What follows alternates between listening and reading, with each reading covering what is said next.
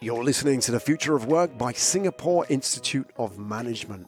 I'm Graham Brown, your host, and in this show we feature the leaders from across the region to discuss the forces, opportunities, and challenges that are shaping the future of work.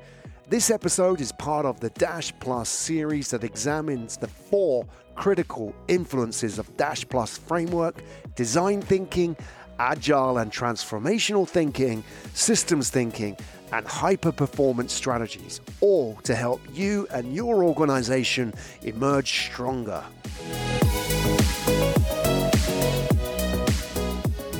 Hey folks, we're live. Welcome to the live show, the webinar.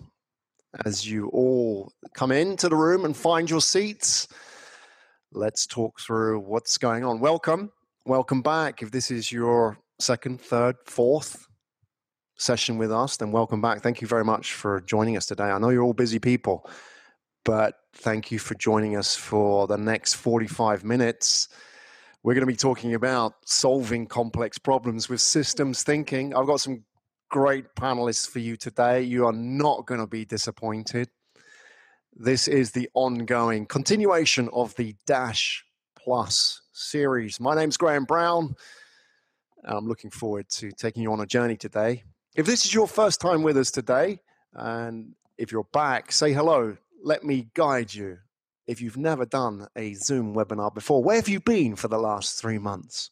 Down at the bottom of the screen, there is a chat icon. Click the icon, say hello. If you have been with us before, if you joined us for one of our previous sessions, let us know. We want to know also where you are from in the world, because this isn't just about Singapore. We're broadcasting live from Singapore, but we know a lot of you join from different countries around the world. Somebody already joining from the Philippines. Hello to the Philippines. Let us know where you are. First time here, and log in from Brussels. Well, good morning to you, Brussels. I'm not sure what time it is out there, but welcome. Thank you for joining us.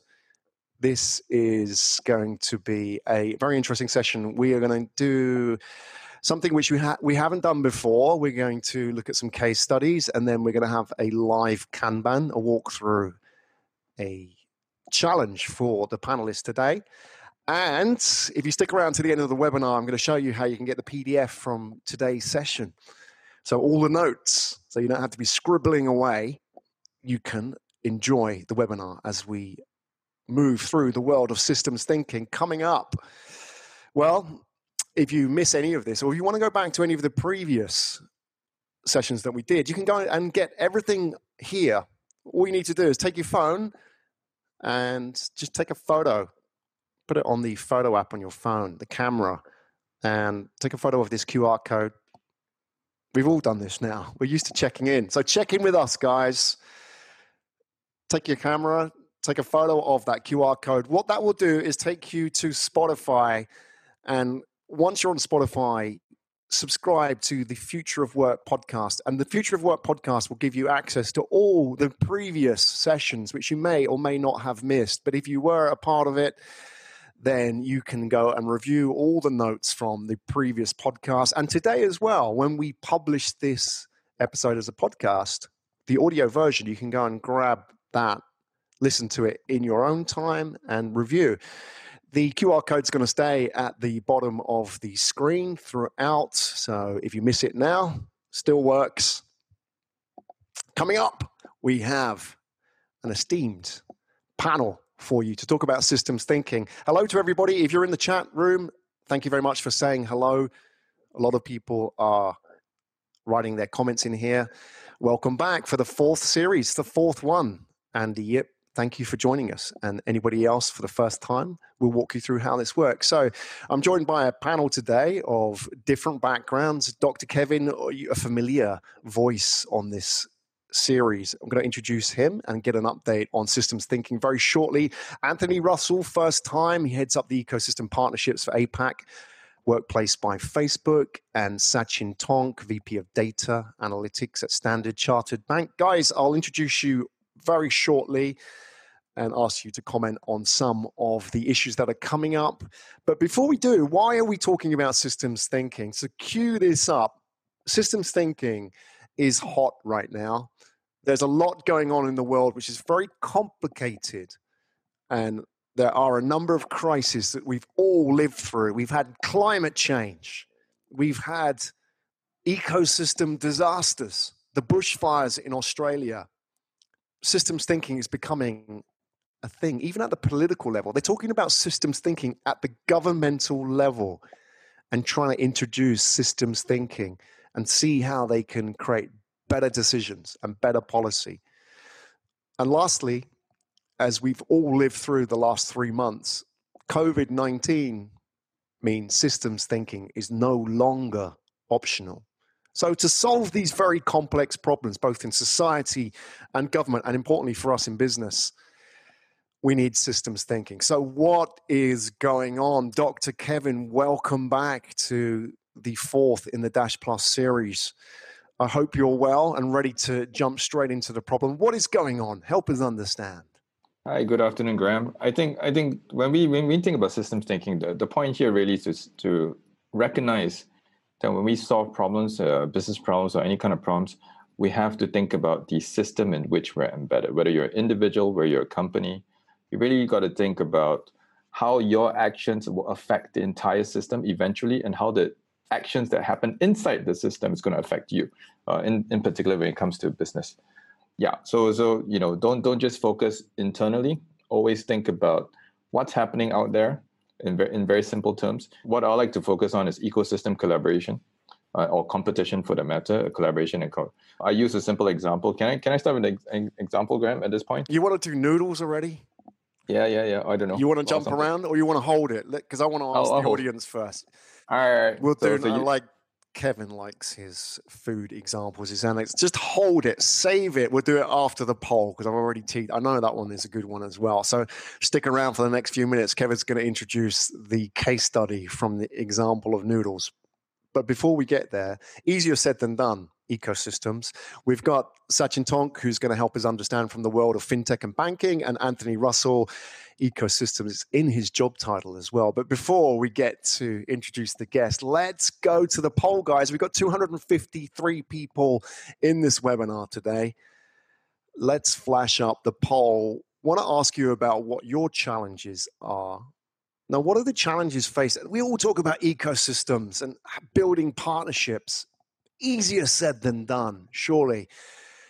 So, if you're joining us now, for the 250 people out there, what are the biggest challenges you are facing which hinders ecosystem collaboration for your organization? So we all need to build ecosystem partnerships, but what are the real world problems that you face? And I'd like to ask the panel, just as the attendees are voting for the biggest problems, what do you think would be the biggest problem here? Anthony, I know I haven't introduced you, but I'm going to introduce you formally in a minute, but dive in here, because you've got ecosystem in your job title. You should know this very well. Looking at how people are voting now, would you like to comment on this? Yeah, look, for me personally, Graham, building trust, not just with the partners, but also internal to your team. Being able to work out how to run on a field where your team aren't the only players on your side, and ensuring that you're building trust. So on both ways, without a doubt, would be the biggest focus for me personally. Trust, is that something you can train, or does that come with the personality? I don't think you can train it. I think it comes from a set of behaviours. Behaviours allow us to form trust, and a set of behaviours in the right direction, obviously, and actions allow us to show that we've got trust that's building in some way, shape or form, I'd say. Great. Well, I'm going to ask you about some real world examples as well, practical advice as well, and case studies about that, how it actually happens shortly. Sachin, over to you. Before we do a formal introduction, having a look at the voting here, we've had 170 plus people vote. Comments on the votes here, people are saying like influencing other players, building trust, some of the key challenges here. Interestingly, sharing data, not such a big challenge here. What are your thoughts here, looking at the data coming in?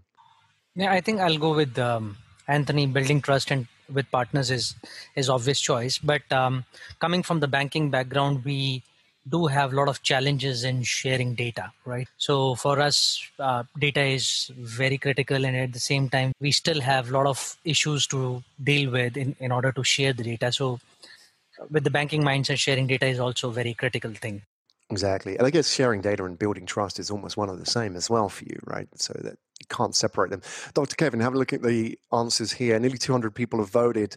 Number one challenge, influencing other players. Your thoughts?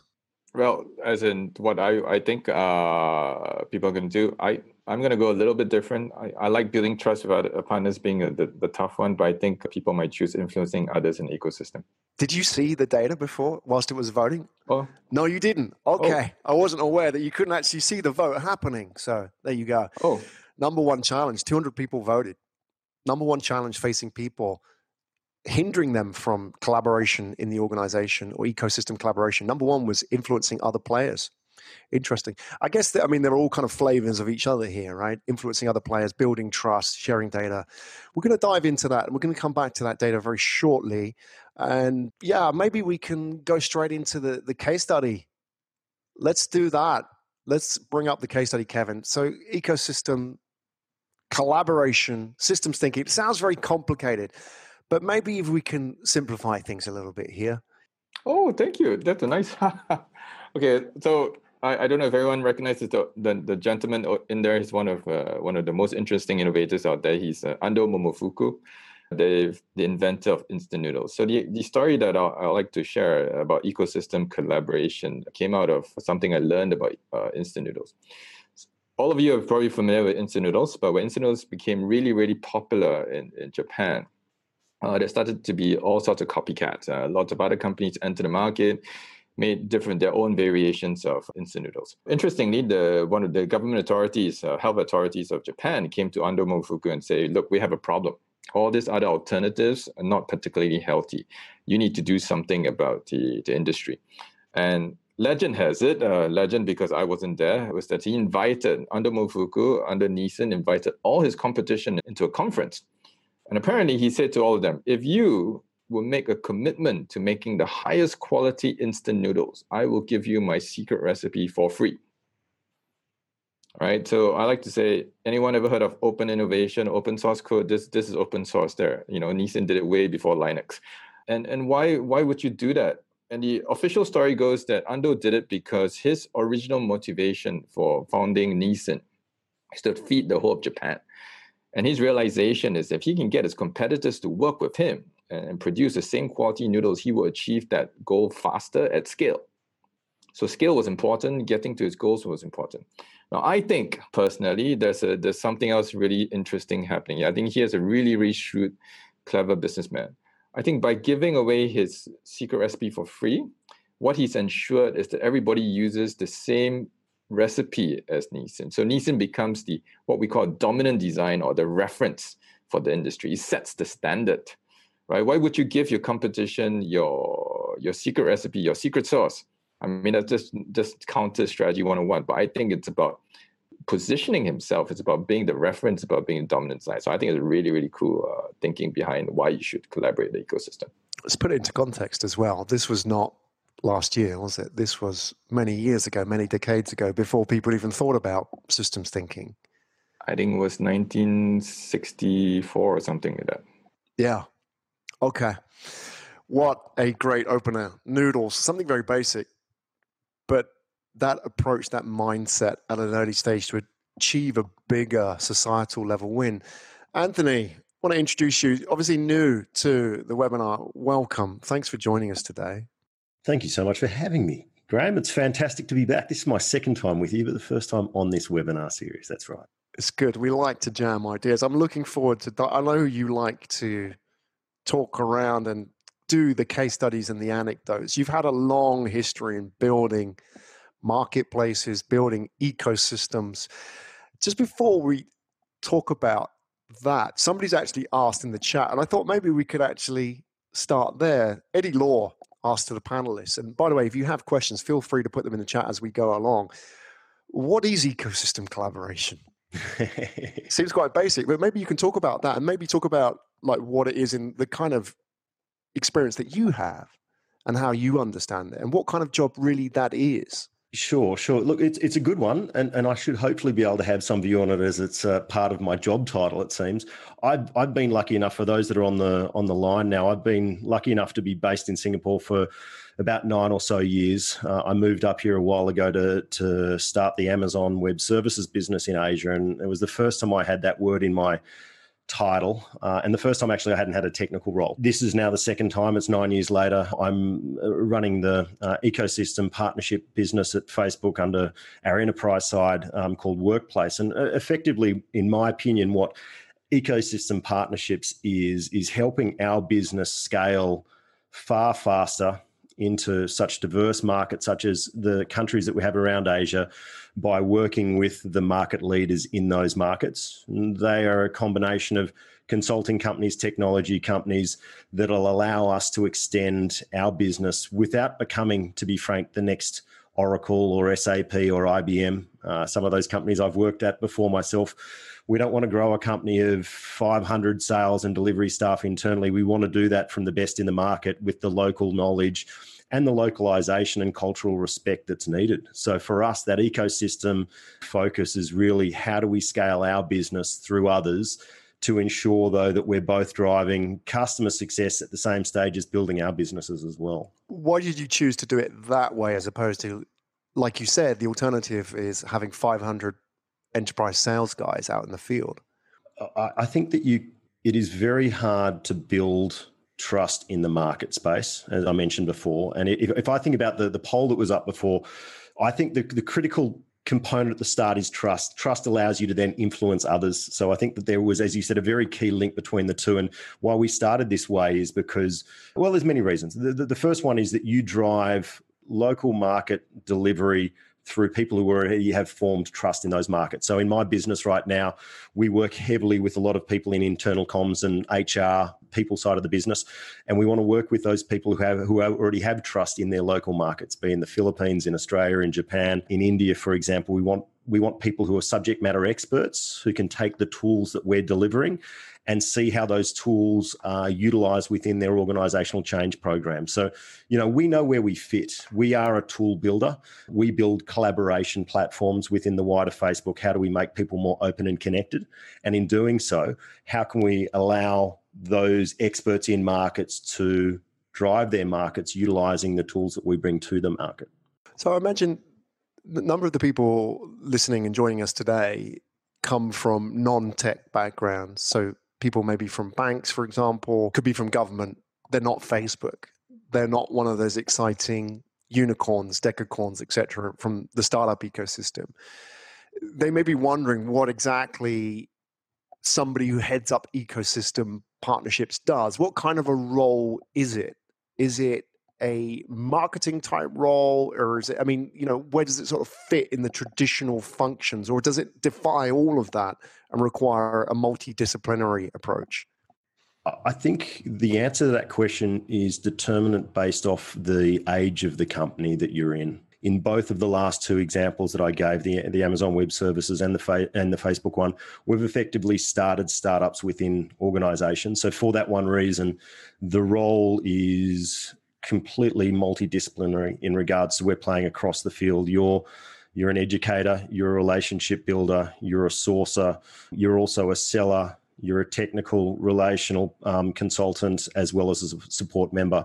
So it's more, I think, around the nature of the business that we're in. If I think back to a more traditional technology business, you would potentially have one fixed position, which is you're doing business development to help grow a channel business or potentially sell within a channel business. But where we are, which is one thing that I find fascinating about when you're building a startup, either a true startup, well, an external startup or a startup within a large company, is you get to play across the field. And I know for a lot of people, there's a lot of interest in that. You aren't just defined by one role, but you are defined by a couple of key things. The first one is, unless it scales, we shouldn't be doing it. From a technology point of view, something that I learned back in the day at Amazon was, unless you can prove that it scales, you shouldn't be doing it, or you need a very good reason to do it for a period of time, and you should know how long you're going to be doing it for. And that is extremely important in regards to what we're building now. It needs to scale. We need to ensure that we have local subject matter knowledge, that we can be correct more times than be incorrect. And for that one reason, working with local organisations, and potentially at times competitors, as we were saying earlier, and we'll talk about that later on. It is really important. We have a set of competitors in our market space that we work very closely with. There might be components of what we do that compete, but working as one whole means that we're better together and we're able to go to market quicker with more assurance and give the customers more certainty. So for me, that's what's very important in that space. That issue about competition is going to be really important. That will come back about how do you partner with competition. So there are practical approaches to that, and mindset approaches we'll address as well.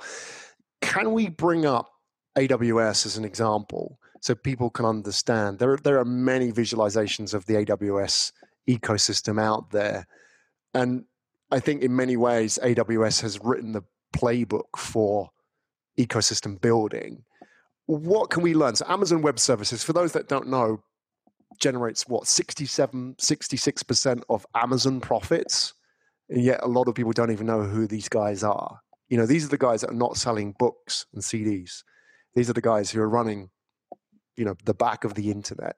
So maybe you can do a quick intro, a one-on-one on AWS, because, you know, a lot of people out there are not from the world of tech. And then what has been so successful about how they built that ecosystem, and what can we learn from it?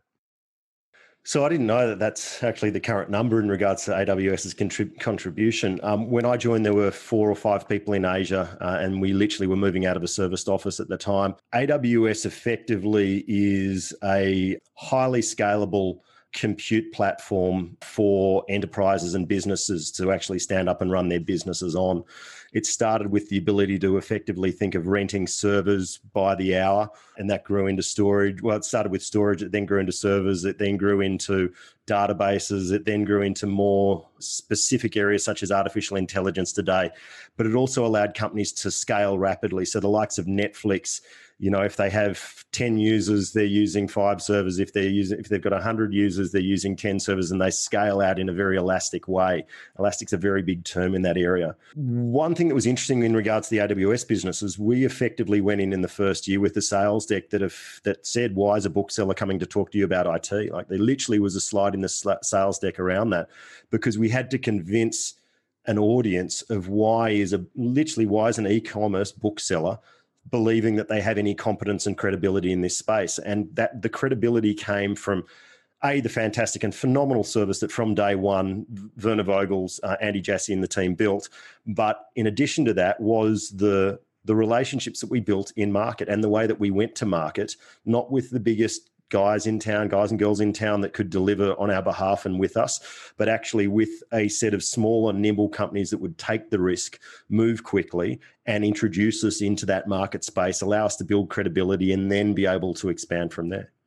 If we take AWS as that playbook, if I turn this back to Dr. Kevin now, and going back to Noodles as well, where are the similarities there when we look at Nissin, Amazon Web Services? What is the approach? What were these companies doing differently fundamentally? And then what can we learn from it then when we look at incumbents and competition?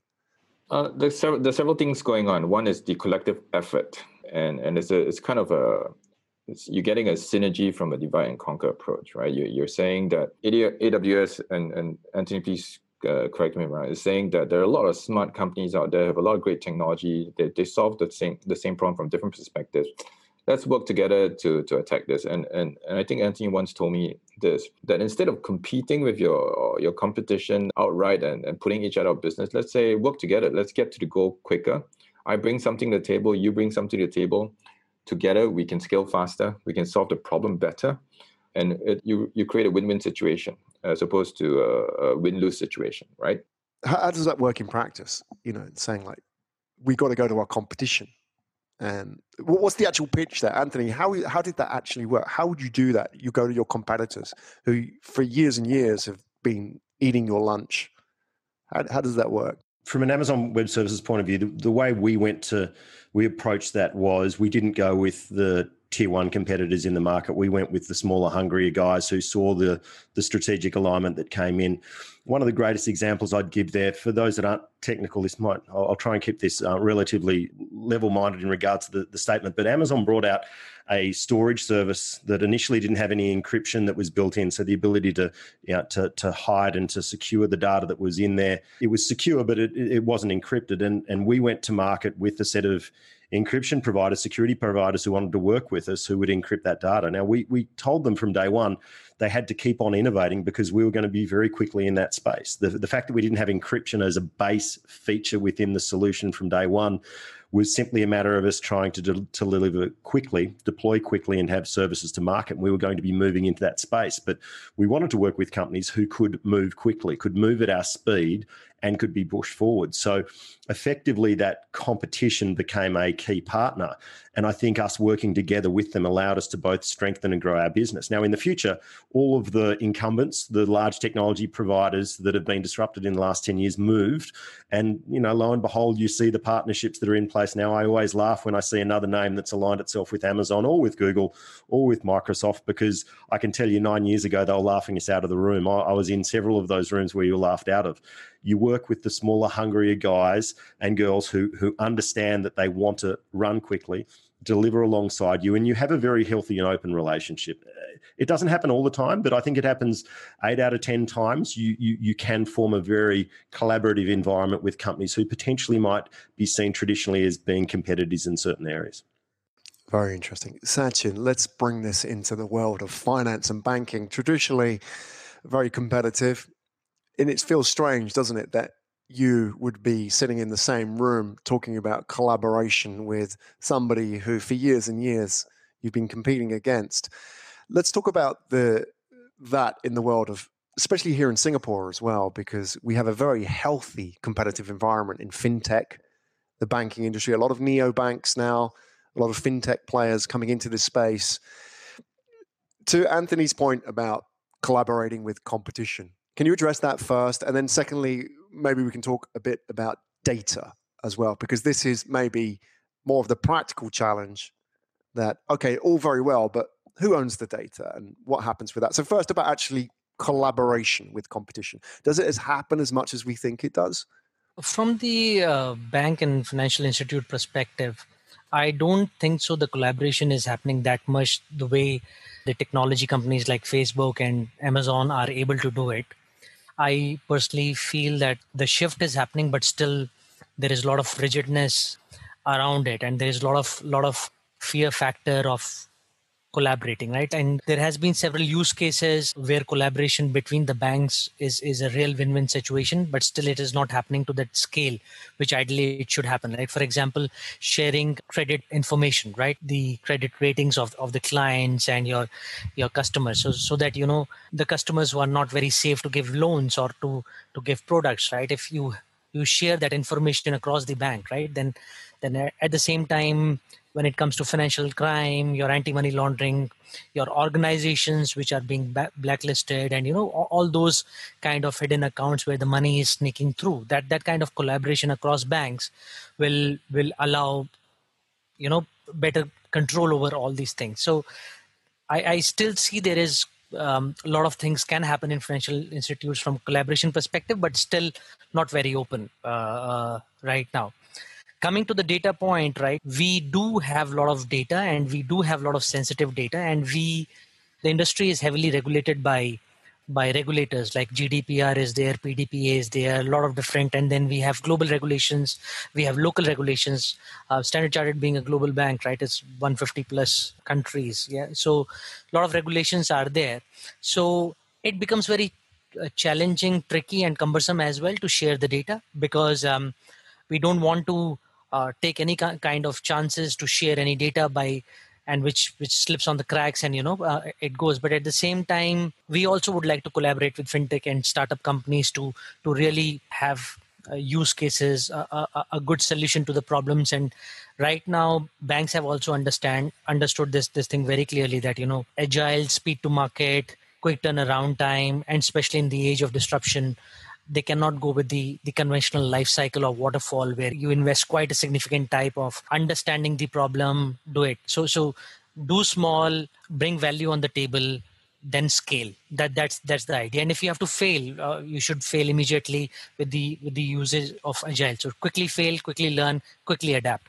So again, sharing of data is a challenge, but we are also looking into some areas like how can we do different ways of masking, encryption, and hide the sensitive data, but at the same time the essence of data is shared, so that the real solutions can be developed. Graham, if I can jump in here, I think Sachin brought up something quite interesting here as I listened to him about building that trust. I think the key to this kind of collaboration is to not be to own the entire market or give everyone the sense that I'm going to be the only player left in this space. I think it's about sharing some of your vulnerabilities and admitting to your collaborators, look, I'm really, really strong in component A, dimension A, and I need B and C. And I think the traditional way is to say, oh, let's build that capability, that competency quickly and just own everything. And instead, why not reach out to your competitors who specialize in B and C and say, look, we're going to use your stuff on B, C. We're good at A, you use A, we use B, and we grow the market. So together, we actually grow the pie. This doesn't have to be a fixed pie. We grow the pie together. We still have the respective market share in terms of percentages, or maybe even bigger. And as a result, your outcomes or your profits may actually grow larger. There's no need to think of this as a trade-off. Let's talk about the $1 million question then, the actual operational challenge of doing this. Before we get to the case study, where we will ask the panelists to address a specific challenge, there are a couple of questions that come up, and I will field the questions. I gather some of the questions now, feed it to the panelists. But I think there's one question that's come up, and I think it's maybe worth addressing now about ecosystem collaboration. And it was a question by Charles T. And I think this is really important. This is the structural question, is that for traditional legacy companies, would it be better to set up a completely new outfit with new ground rules, right? Because, I mean, you talked about the cross-disciplinary part.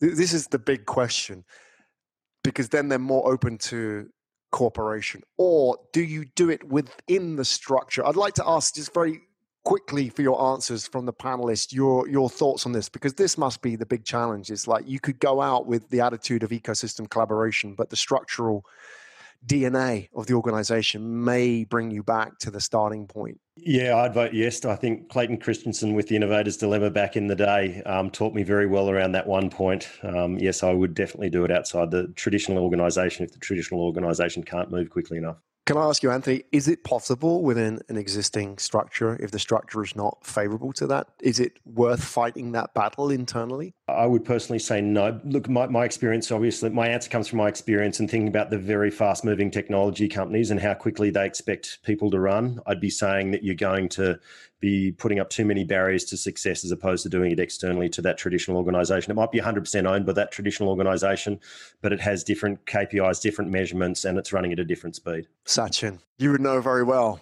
Yeah, I would definitely go with Anthony and Dr. Kevin. But actually, I just want to add, right, the critical point here is speed to market, in the sense, if the DNA itself is not allowing that collaboration, right, and if you pick up the battle to fix that as well, which I think with the real push can be done, but at the same time you will lose a lot of time. The essence is lost, right? So I think the speed of market is very critical. So I will definitely go with both of them. Yeah. If I were to build on Anthony and Sachin's point, right, the approach, and I can see some of the questions asking, how do we do this? And the way to do is think a bit of ambidexterity. So the technical term is ambidexterity, or in more layman terms, say, learn to use your left hand and learn to use your right hand. So think about very big. I work in a really, really traditional, very old industry, right? Education, and it's been around for hundreds of years. And SIM is no stranger to that. And the point is that the part of the thing that makes the organization so traditional and successful is a successful thing. It becomes really, really big. The point is to think of that as your right hand. Okay, so most of us are right-handed. So sorry to say to the left-handed. And you want to learn how to use your left hand and right at the same time. What you do is you kind of spin off a smaller group. So if you take an SIM, the big, strong, well functioning machine is in Clementi, the global education, 11 partner universities. That's just a huge ecosystem. And the smaller one at Namdi it's focused on enterprise learning, focused on customization. So it's easier to have a smaller group do customization. And this is where you experiment with the new stuff. It's where you produce the new things. And it's about speed to market. You keep it small, you keep it experimental, and leadership matters. This is where this is the crux. For ambidextrous organization to succeed in this way, right? The senior leadership must support it. The senior leadership must understand what's going on in both components. And the senior leadership needs to understand how these two components, the big one and the small one that's moving fast to market, works in tandem with each other. Because just think about it. The risk of the big traditional piece is that you could get disrupted. So if you're not careful, you could be disrupted. Right? You're going to get disrupted by a new technology, a small. You say, how do I get disrupted by something small? By having a smaller outfit in your organization, that smaller outfit operates a bit like a startup and always try to test and find out what's the latest and test new things. And when you figure it out, that small thing will feedback the innovation into the bigger system. And the bigger system will absorb it and slowly change and adapt. But you see, the point why you want to keep is that the organization exists and succeeds because of certain advantages and certain benefits. So let's not lose that, certain strengths. So the trick here is not to overturn the entire organization. The trick here is to understand to maintain your strengths and work on your weaknesses. So that small outfit that's designed to go to speed to market and trying out new things, it's going to be the engine for those new ways of doing things. Great. Well, that's great advice. I would like to know as well, just before we dive into the case study, thoughts on would that small outfit have to operationally sit outside of the mothership, i.e. having a separate office? Because I've seen these challenges where they've tried to build those teams internally in the same office and they've had the same water cooler. They end up dressing the same, all those kind of things. Is that an issue or not? Would you, if you were charged with this project, having to build this? Anthony? Best case scenario would be probably yes, to build it outside. But to be totally frank, I think that there are ways that you could succeed internally. I think it comes down to the goals and the motivators for the people that are in that team.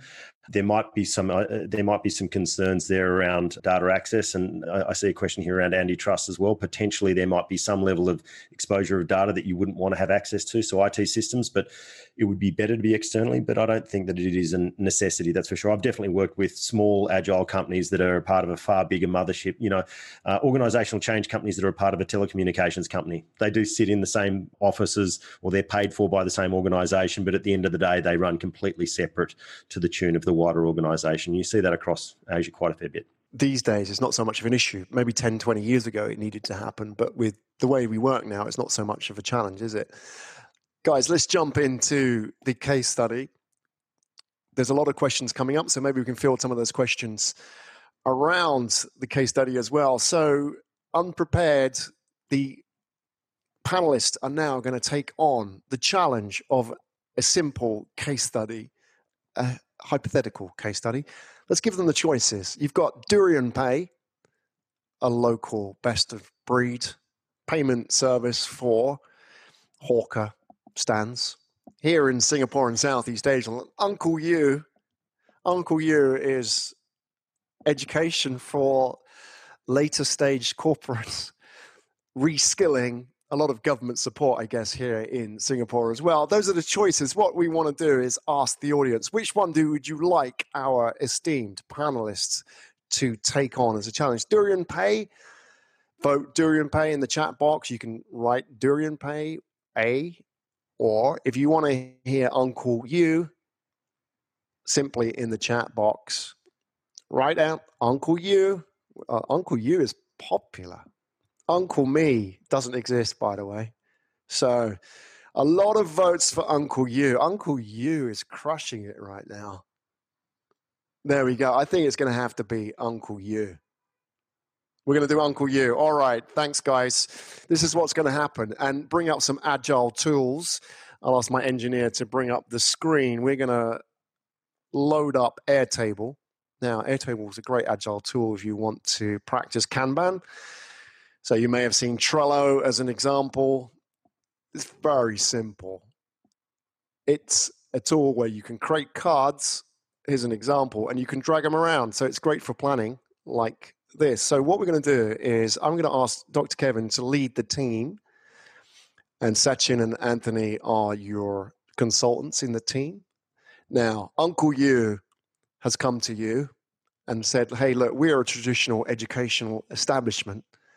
We understand that we need to stay relevant in this day and age. And even young people are asking the question now, do I need to go to university? And older people are asking, what does university mean to me now? I'm maybe mid-career.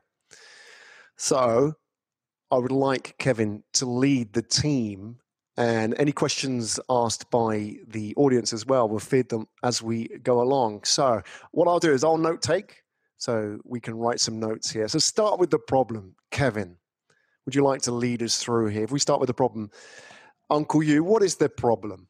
Maybe we can start there. And you've got Sachin and Anthony to help you out to brainstorm ideas live. And I'll just note take, so I'll try and be quiet as possible here as you guys talk through. All right, guys. So here's the problem, right? We need to create 100,000 jobs in Singapore, and we just a draw from my experience in 2020. This is 10 years ago in 2020. Something happened in 2020. There's a big COVID. People got displaced. Lots of jobs lost. But here's the problem: there's lots of people who are unemployed, but there's also a lot of jobs out there. Let's try to get some people jobs in the manufacturing industry. The economy was bad. Markets crashed. Sachin said, not just Sachin per se, but then the banks laid off a lot of people. We need to place people in manufacturing. And manufacturing needs jobs. There are lots of jobs that need people, but there's a big mismatch. There are people, but it's just the skills don't match up. And so my team at SI, we looked at this problem. We realized that we can't do this ourselves. We need a couple of things. First, we know that the manufacturing as an industry is evolving really, really quickly. Two things are happening. We need data scientists. And Sachin, I understand you're a data science guy. So could you send a couple of your data scientists to help upskill a bunch of people? But the challenge for you is that your data scientists have done a lot of work in finance, but can you think about how to do that? Anthony, well, I've heard that a lot of things that's happening, the Internet of Things, 3D printing is going to change manufacturing. We call it additive manufacturing. Generative design, and lots of software, and even agile. Do you guys have stuff that you can bring to the table? Great. Set the scene. But many, many problems there. Kevin, thank you. Anthony and Sachin, dive in. How do we solve this problem of building an ecosystem for a traditional education player to solve this problem of X 100,000 jobs in Singapore, the mismatch of jobs and skills? Where do we start? It's such a complicated problem. So I think from my perspective, and Anthony, please jump in, right? So I think from a data perspective, right, reskilling, as Dr. Kevin has also mentioned about data science. And I think one way is looking as how quickly we can start putting some kind of programs online where people can, on their own pace, can start looking into and educating themselves on data science, right? See, whether the data is coming from financial institute or manufacturing or pharma, right? The way of appreciating data or understanding data, if you have that kind of skill set, industry will not matter, right? So domain knowledge can be added advantage, but I would suggest, I would think that, bringing different platforms who are offering different types of data relevant courses can come into one umbrella, one ecosystem, and then people can log in, and based on their level of understanding, their level of proficiency, they can pick up the right level of course, and they can reskill or educate themselves. So that is my point. Anthony, you want to add something? Yeah, look, this is an interesting one. For my sins, I used to work at News Corp, and I think one of the few things that I remember from my days there was one of the senior chaps told me content is king, and it absolutely is. Content is king. So I would bring that position to this as well, being able to ensure that you could rapidly create a content base of, I wouldn't even say high quality to start, an initial base of content that you can refine over time would be key. Be able to give the diversity across that. And that's really this competitive piece. And there was a question before that said, which was asking a little bit more about some examples around ecosystem collaboration. This really is it. I have the ability to go and pull content from a really wide, diverse range of educators that effectively are competitors in the market space, and be able to expose that to this group of several 100,000 people who are needing to be reskilled. So content absolutely is king. The other point that I bring in here is many years ago actually started an education company around cloud with a couple of other founders called Cloud Academy, because the only information that was in the space around cloud was being created by the laggards that weren't really even in the cloud space, but wanting to try and market their way into the cloud space. And so we started up a business to actually build that. And what was key there, again, was being able to collaborate not only with other competitors in the content space, but also going back to traditional bricks and mortar education groups and offering content there as well. So as well in that collaboration space is finding the right distribution venues to actually deliver that content. Yes, mobile and online is key, absolutely is critical. But what about being able to provide that in a fixed environment setting, being able to have the teaming and the team education and collaboration, which is something that sometimes is hard to get online. So I think there's two parts. Look at how you can build the content quickly, look at how you can refine the content, and look at the different methods for actually delivering the content online, big screen, small screen, physical, face-to-face, virtual teaming, looking at how you can do that in a very rapid way. And again, it comes back to the same point of, does it scale, and does it scale fast? You know, if I've got 100 or 200,000 people who are out of work or about to be out of work, how do I ensure that I can get them learning quickly? I think this is actually a really topical discussion for most organizations or most countries around the world today, irrespective of whatever industry you're in. All right, thanks, guys. Okay, we have another problem. It just hit me, right?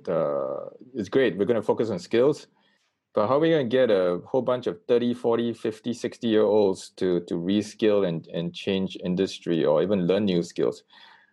I know my brain hurts whenever I try to learn something new. I try to learn artificial intelligence, and my goodness, this is like one of the most tough things to learn. What do we do? I like to have some thoughts. I have some thoughts, but I'd like to know what you guys do in the real world. I live in the ivory tower. Hey, why don't I start there first, Sachin, because you got off first, then you can have a breather this time around, and I'll pass back to you. Look, one thing I find is really key in this space, and I'll draw again on Amazon Web Services days on this, is bringing a set of key subject matter experts in that space that people want to listen to. So from our experience, there was a great book that came out in 2011 called The Lean Startup. Many people here would have read it by a chap by the name of Eric Ries. We liked it so much, and we were innovating in this space, that we simply went and bought, I think the marketing team bought 400 copies of this book. So we could leave it as a leave behind to prove, we're coming in here to talk about the future. Have a look at this book and read it. And from the Lean Startup became the Lean Enterprise movement. And so something that I hold very dear today is, how do I get people in a room who could actually entice people to come and put their bum on a seat? So if I think about, how do I get 30-year-olds, 40-year-olds, 50-year-olds in a room, how do I get critical people who are imperative to their industry or to the industry that they're going into to come and talk outside of the content set itself? How do I actually stimulate that interest by bringing key subject matter experts to the table? Sachin, over to you, mate. Yeah, thanks, Henry. So one thing which when it comes to learning or sharing some information, right? So in our area, we do a lot of storytelling, right? We solve complex problems, and we try to connect the dots, and we do a storytelling for the heavy topics like artificial intelligence, data science, and all those things.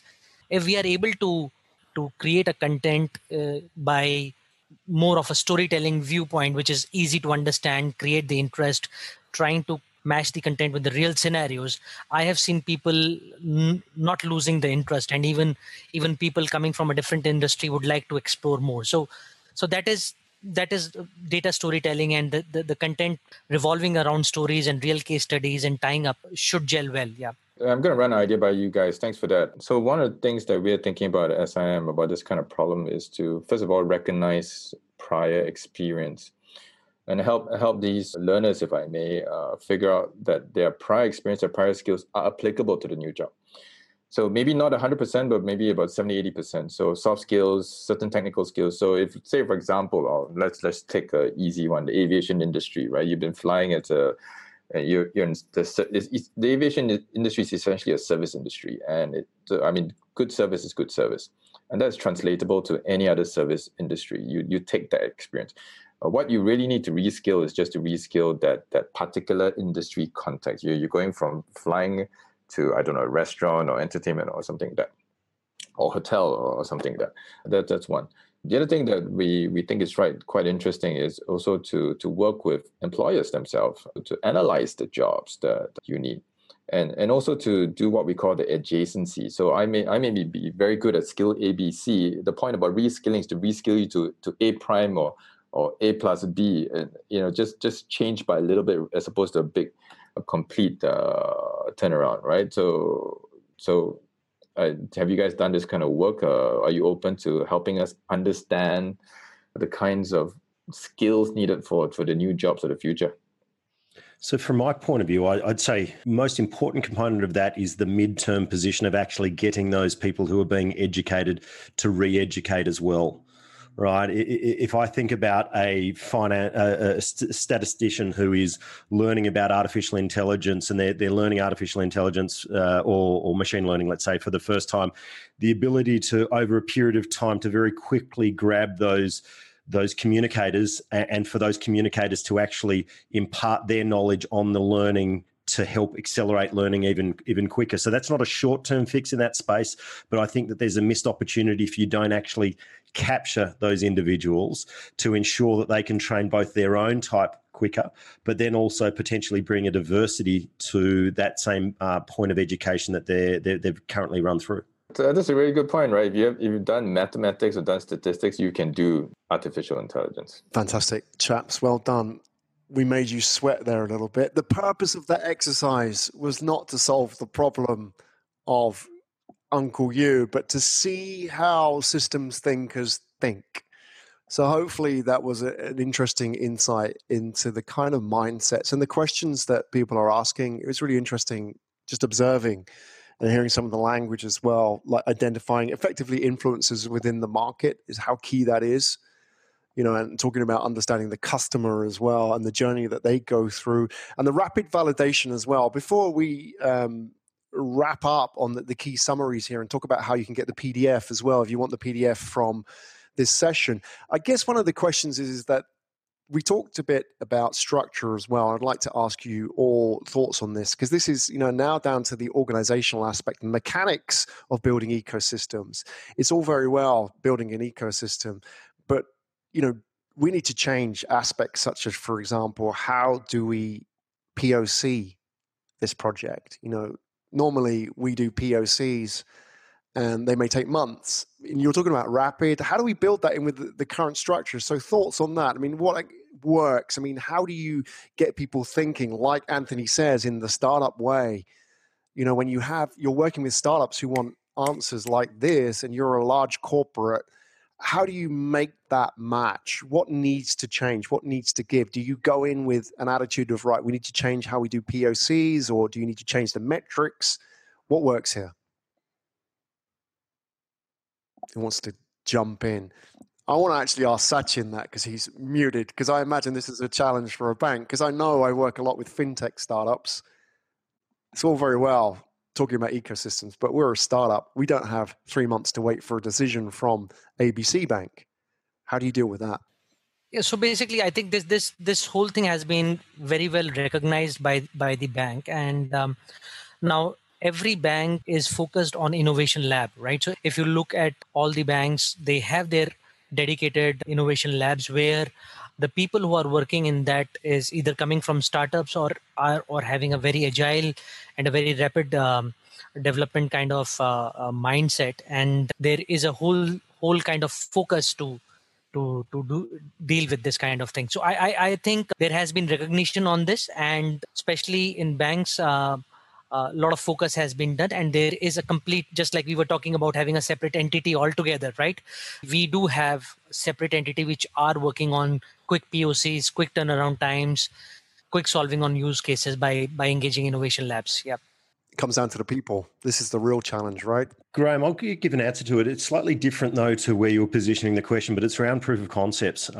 I have something that's going on at the moment. I won't go into a huge amount of detail, but let's say that there's a very large competitor of ours that we compete with in one area of our business, but potentially not in another area of our business. And we see the value in being able to go to market together.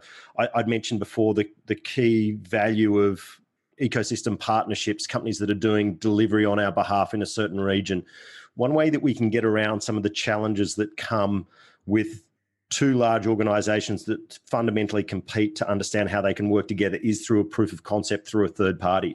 So being able to bring together a consulting company that has skills in both of those two companies to deliver a project for a significant name in region, be able to deliver projects, is something that's really critical to us. So that proof of concept is something that we do all the time. I'm doing right now as well in one space. I know and trust people within that organization that I've worked with before. We know that we can work together and we can show senior leadership that there's the ability for higher value for end customer by both those companies coming together. It's not that you're doing it under the radar. You're effectively, though, doing it through a proxy, and that proxy is able to show the value and to be able to show patterns over time that really then justifies why that ecosystem partnership should exist potentially at a global level. Very interesting. That's the first time I've heard that in practice. And I guess you've really comes down to the beginning where we asked about the challenge was trust. So you're finding a mutual trusted party who also knows how to interface with both parties, right? Absolutely, 100%. They know how to work those two companies internally. They know how to navigate them. They've already formed trust, and they're an expert in both technologies, and they can take that to market. It's better together in so many ways. This is by no means the first time. I could count on both hands the amount of times in the last 10 years that we've done this to prove a point or potentially to disprove a point, to show that it doesn't work. I can tell you there's a lot of failures there as well, but the successes actually drive far quicker results. That is fantastic advice. A great takeaway as well. So if anybody's stuck thinking about how do I actually get this started, maybe the starting point is to go to a trusted third party and have that conversation. Great. Folks, let's talk about how you can get the PDF from today. If you want to get the notes, let's get the slides up. We've got a few points. We've done the Q&A. Let's jump forward a couple of slides. So next steps, I'll tell you how you can get the PDA from today. 3 action points in summary. Firstly, make contact with the panelists. I'm sure that they would like to hear from you. So if we can flash up the details. Yeah, tell them that you love the webinar, by the way, before you contact them. So all the details here, they won't stick around for long. So if you want to get all their details, it will be in the PDF, which is coming up next. If you want to get hold of the PDF, then here is how you can get that PDF.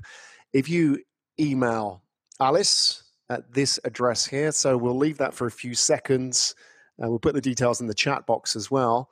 If you want to contact Alice, I'm sure she'll be happy. Tell her, give me the PDF, but maybe in a much more politer way. She's all right, Alice. She's nice. No puns.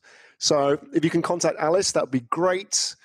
She will give you a copy of the PDF. It's got all the contact details in there of, the LinkedIn details, I should say, of the panelists today. I'm sure they'll be happy to talk further. And if you're interested in collaborating with them as well, they are the interfaces for their respective organizations. So it's a great way to start. And this is how you can grab yourself a seat. Don't miss out for number 5 coming up. There you go, folks. There is the magical QR code. You know what to do. Just grab your phone like this and scan that baby, and that will give you a priority access before jump the queue to number 5. So go and grab yourself a seat at number 5 coming up, the 5th one in the Dash Plus series. If you've joined us for any of these series, you see that we're working through the Dash Plus series. I think number 5 is going to be H, hypergrowth. Is that right, Dr. Kevin? I think he agrees. He's on mute. That's a nod. Fantastic. People, thank you very much for joining us today. We hope you've had a good time. and we hope you've enjoyed the webinar with us. It was a good session. Thank you so much to our panelists. Sachin, thank you very much for joining us. Anthony, fantastic to have you here. Dr. Kevin, yeah, great to have your insights as well. We're looking forward to more on part 5. Thank you, everybody. We hope you have a wonderful afternoon. Get yourself a copy of the PDF, email Alice, and we shall see you next time. Have a good one, folks. Take care.